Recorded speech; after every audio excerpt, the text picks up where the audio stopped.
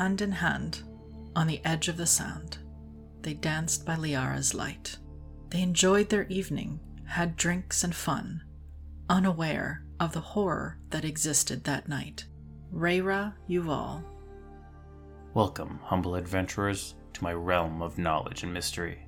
Here, in my cursed library, are endless tomes and scrolls on the darkest and evilest foes in all the realms, be they from Dungeons and Dragons, Pathfinder, the many worlds of darkness, or any realm in between. Welcome to the dastardly decimal system. I'm your caretaker of the corrupt, Casper. Hello? Oh, good evening. I wasn't expecting company. How may I help you? I'm looking for Casta Kane. I am in need of help, and the golem at the front told me to come back here. That is I, and who might you be? Oh my, your hair, it glistens like silver. Could we please focus? Of course. My apologies, Madam Elf. My name is Rayra Yuval. I am an exterminator, of sorts. In my recent task, I have stumbled across a name, and I need to know more about them. And what name might that be? Ythrilnaw. Oh my, that is a dangerous name. Please, take a seat, Miss Yuval, while I brew us a pot of tea. I'm thinking that moon tea sounds fitting this day. After that, we can talk about Ythrilnaw, the Mind Flayer.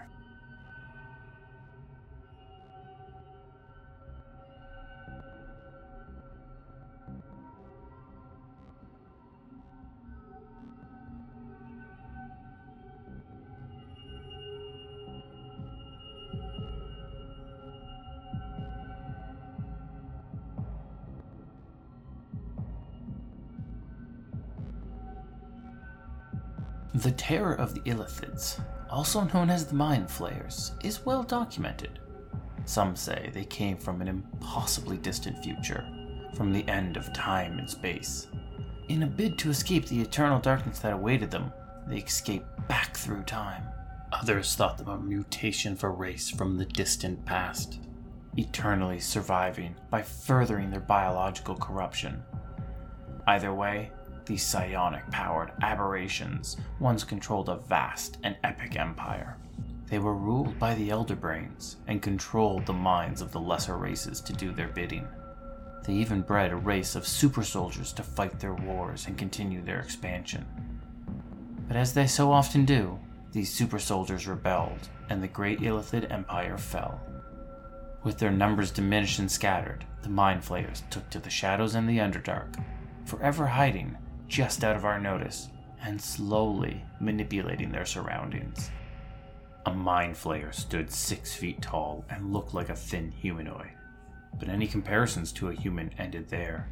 Their bodies were a gruesome mockery of man. Their skin ranged from a mauve to a sickly green color. Their flesh was soft, supple, moist, and rubbery, and the healthiest of their kind excreted a thin film of slimy, glistening mucus that smelled like an off-putting combination of onions, garlic, and vanilla. An Illithid's elongated head looked similar to an octopus, with a cluster of 4 flexible tentacles that surrounded their mouth. To sustain themselves, Mind Flayers relied on a very specific diet. They fed on brains, gaining knowledge as they ate. Those that encountered a Mind Flayer and were eaten, they were the lucky one. The rest found themselves slaves to psionic manipulation, or worse. Some had tadpoles inserted into their noses. These vile intruders would consume the brain and morph the body until they became a Mind Flayer of their own.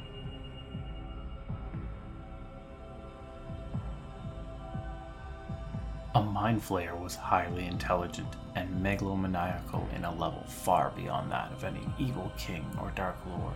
They were tyrants driven by an immense ambition and an inflated self-importance. The greatest of their species, or the vilest depending on your perspective, were the Ulatharid, having 6 tentacles instead of 4, and blessed with a higher intelligence than any other Flayer. The Ulatharid were the most dangerous of their species. Ythrilnaw, however, was far smarter and far more sinister than any other Yltharid.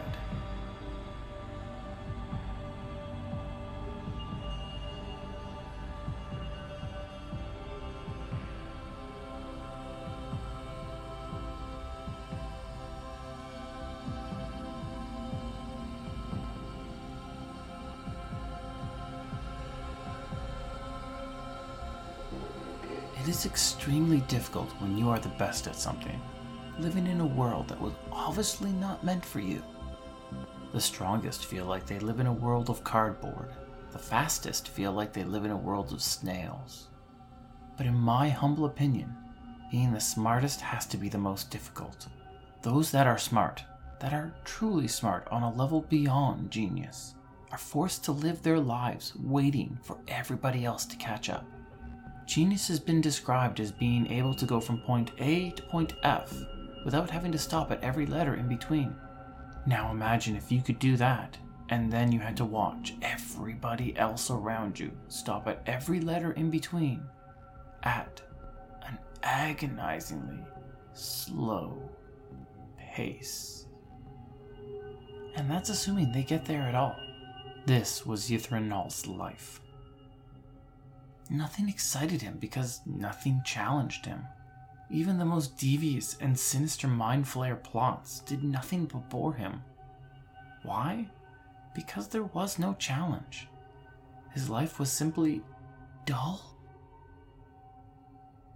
When the Elder Brain heard rumors of a surface-dwelling scholar who focused his studies on their kind, the Elder Brain sent Ythrilnaw and a team of Flayers up to the surface to deal with him. Ythrilnaw thought nothing of the mission. It was simply another meaningless task. Yet once the professor was dead, Ythrilnaw was shocked to find several preserved bodies, including one of his own species. They also found a strange device, one he did not recognize. When Ythrilnaw dissected the scholar's brains and recovered his memories, Ythrilnaw learned that the strange device was actually a transportation artifact that allowed the user to travel to a citadel hidden on the surface of the moon. He quickly led a team of Flayers to the hidden citadel, eager to learn more. The lunar citadel was filled with technological devices and machines beyond anything the Mind Flayer had seen.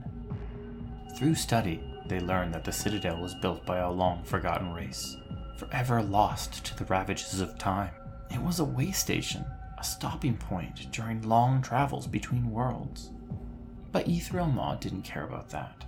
What he cared about was the literal hundreds of machines and devices of which he had no clue as to what they did. Ythrilnaw now had something to study. He had something to learn. He had something to challenge him. For the first time in a very long time, Ythrilnaw was excited about something.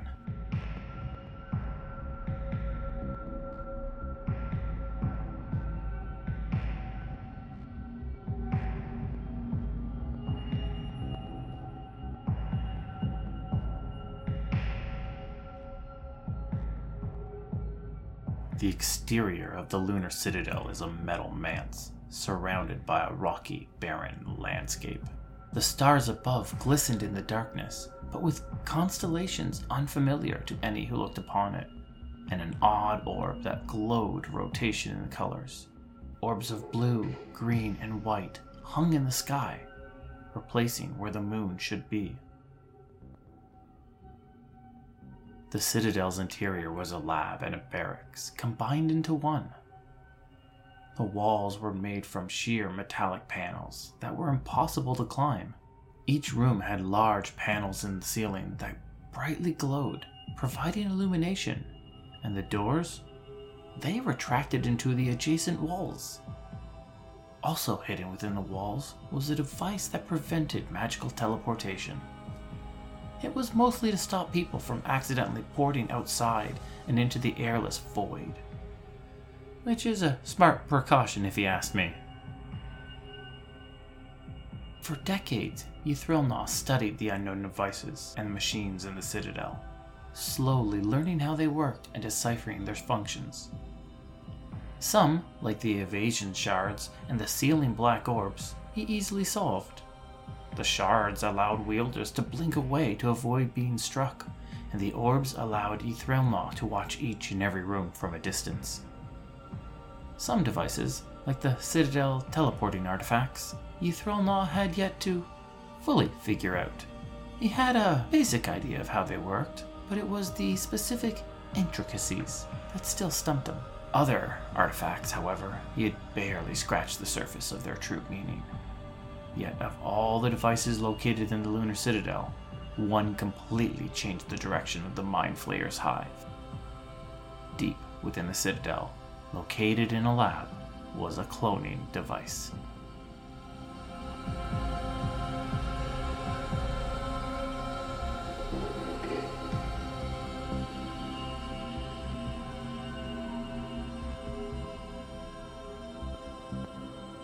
The cloning device was originally built by that long-forgotten race, desperate to stave off extinction, so they could clone their numbers and keep their species afloat. At first, Ythrilnaw and the Elder Brain thought the cloning machine could be used to make an infinite supply of food. Yet when they discovered that a clone brain was tasteless and provided no substance, the pair began to devise a far more nefarious use for it. Now, regardless of which hive we look at, all Mind Flayers share one desire. They want to rule once more. They long to rebuild the empire they once had, yet history had shown that the bigger they became, the more they attracted the attention of their former super soldiers, the Gith. Ythrilnaw and his Elderbrains, however, devised a far more subtle approach. The Elderbrain would begin by sending his illithids to the kingdoms below. There, they would kidnap influential people, souls with the ears of rulers, guild leaders, and even powerful mages. They would bring them back to the Lunar Citadel, clone them, swiftly age the clones using a recovery device, and then reinsert the now loyal clone back into the original soul's life. Over and over they repeated the process until they had dozens upon dozens of loyal clones seated all across the world. With these sleeper agents in place, the Elder Brain began to influence and affect the politics and choices of the kingdoms. The Mind Flayer Empire had quietly been rebuilt, right under the noses of everybody, and with all of us none the wiser.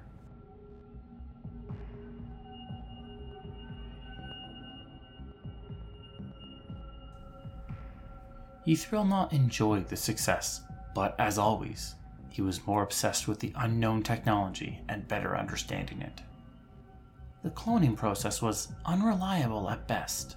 With his limited knowledge of the device, it produced frustratingly inconsistent results. Only 1 out of every 20 clones proved to be viable for indoctrination. The rest were either malformed or simply uncontrollable.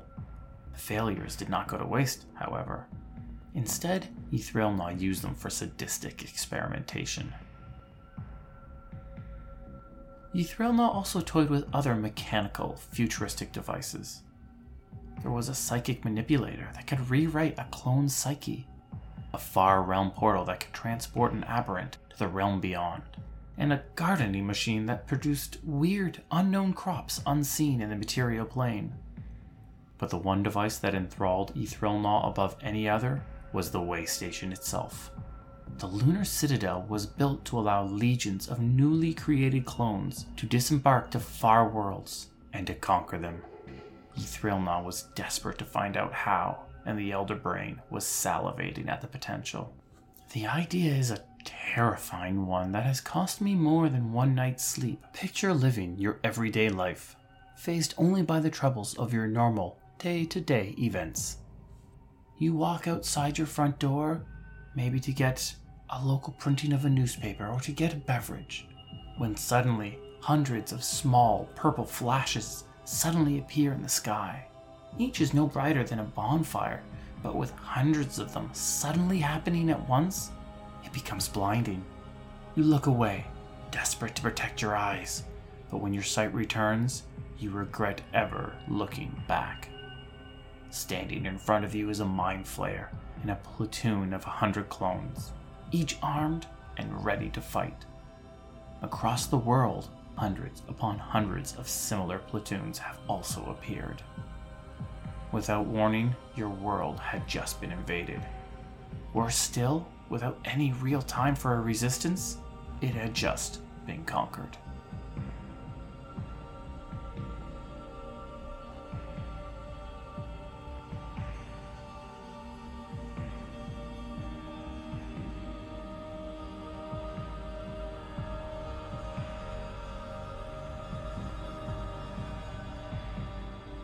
Have you ever looked at a jacket, one identical to yours, but somehow you knew it wasn't yours? The way it hung on the back of the chair, the way the pockets bulged, and the way the collar popped, it all just seemed wrong. That's the problem when something you know so well is replaced. It may look identical, but it's the little details that are off. The Duchess had the same feeling. She was certain that her husband had been changed or replaced, but she had no proof. In fact, most thought her crazy when she mentioned it. She quietly hired adventurers to investigate, and upon a search of his quarters, they found a strange, unknown device. Adventurers, being the type they are, instantly activated it and were transported to the lunar citadel. Ythrilnaw and the Elder Brain predicted that this would happen one day, and they had prepared for such an event. They had filled the citadel with mind-warped thralls to work and protect them. Legion of insane Darrow filled the halls, alongside brutish minotaurs, hulking grimlocks, demonic Tanaruk, and even the fiendish and powerful Rakshasha. Whenever a hero would appear, Ythrilnaw would stay in his observation room, watching with glee as his mismatched army fought against the heroes. After each victory these murder hobos secured, Ythrilnaw would appear before them, glimmering as a translucent illusion as he telepathically taunted them, begging them, enticing them, challenging them to go forward, to go further inwards into the citadel. Ythrilnaw didn't do this just to feast on their brains. He did it to see if his army and his understanding of the devices could withstand the assault of adventurers.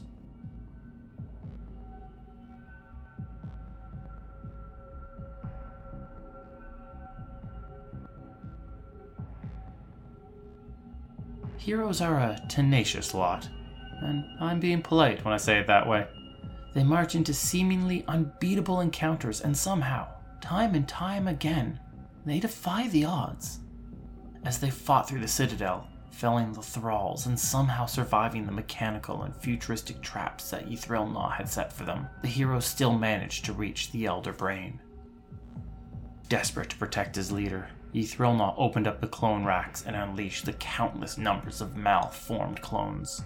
The abomination swarmed the heroes like the mindless undead.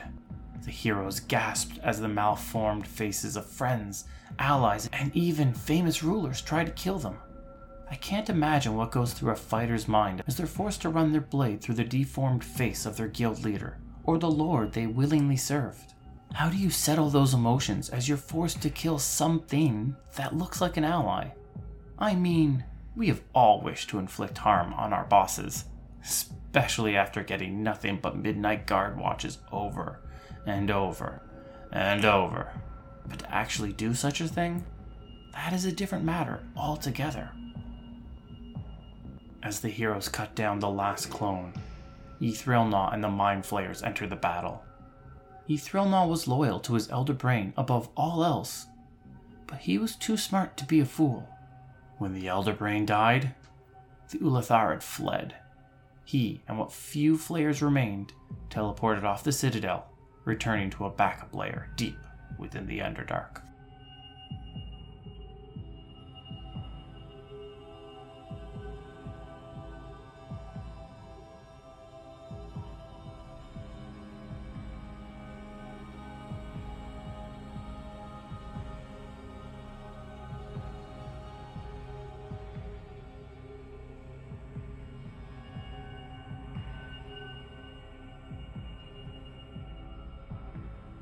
Ythrilnaw still exists in the world, hidden in his new lair.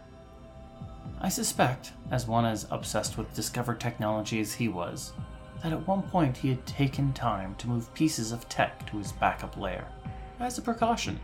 Does he have a smaller, cloning machine hidden beneath the surface? Is he still infiltrating our world at the highest of levels? And with his legion of loyal clones, acting like a secret society or a hidden murderous cult, his resources were near limitless. His clones could be anywhere. What was the reach of Ythrilnaw? And when would he strike next?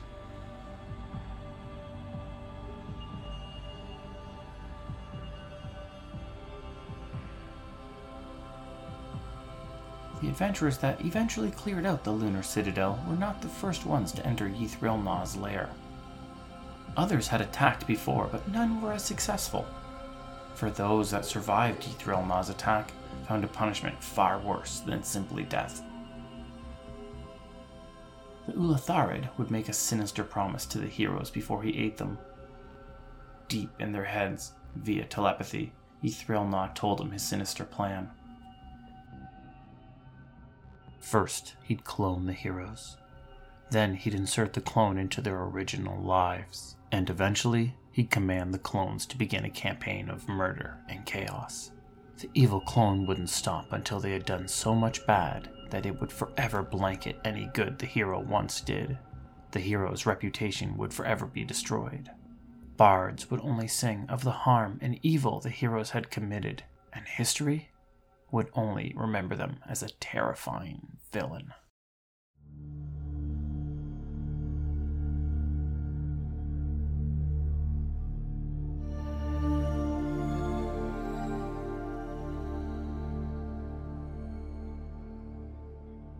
That explains a lot.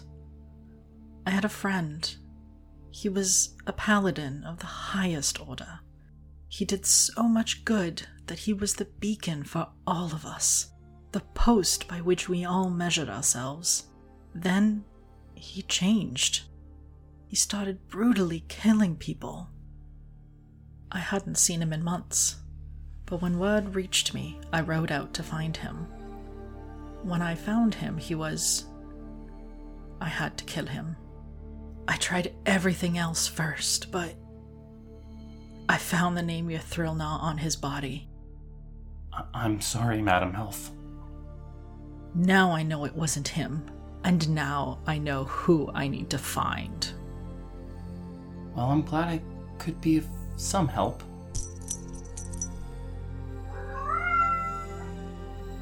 Oh, pardon me. That's my cat, Vega. Vega, no! That's a friend. It's all right. Me and cats do not get along. Thank you for the tea, but I must be off. Well, thank you for speaking with me. You are always welcome to join me for more stories and lore about the darkest villains from the darkest realms.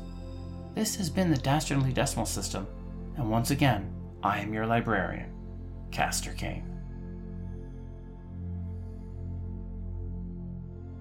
The Dastardly Decimal System can be found on Instagram and Twitter at DD System Podcast. That's Delta Delta System Podcast. This podcast was produced by Midnight Reading Audio, a division of Midnight Reading Publishing. The voice of Castor Kane is Larry Gent. The voice of Rayra Yuval is Valerie Gent. Hi. The voice of Vega the cat was provided by our cats, Zid and Vash. Music was Symmetry by Kevin MacLeod at incompetech.com, licensed under Creative Commons. Ythrilnaw was introduced in Face of the Moon by John Rossamang. Okay, let me try that again. Yeah, I have no clue how to pronounce the last name, so do your best. Rossamangno, and appeared in Dungeons Magazine, issue 201. Thank you for joining us, and have a wonderful, wonderful evening.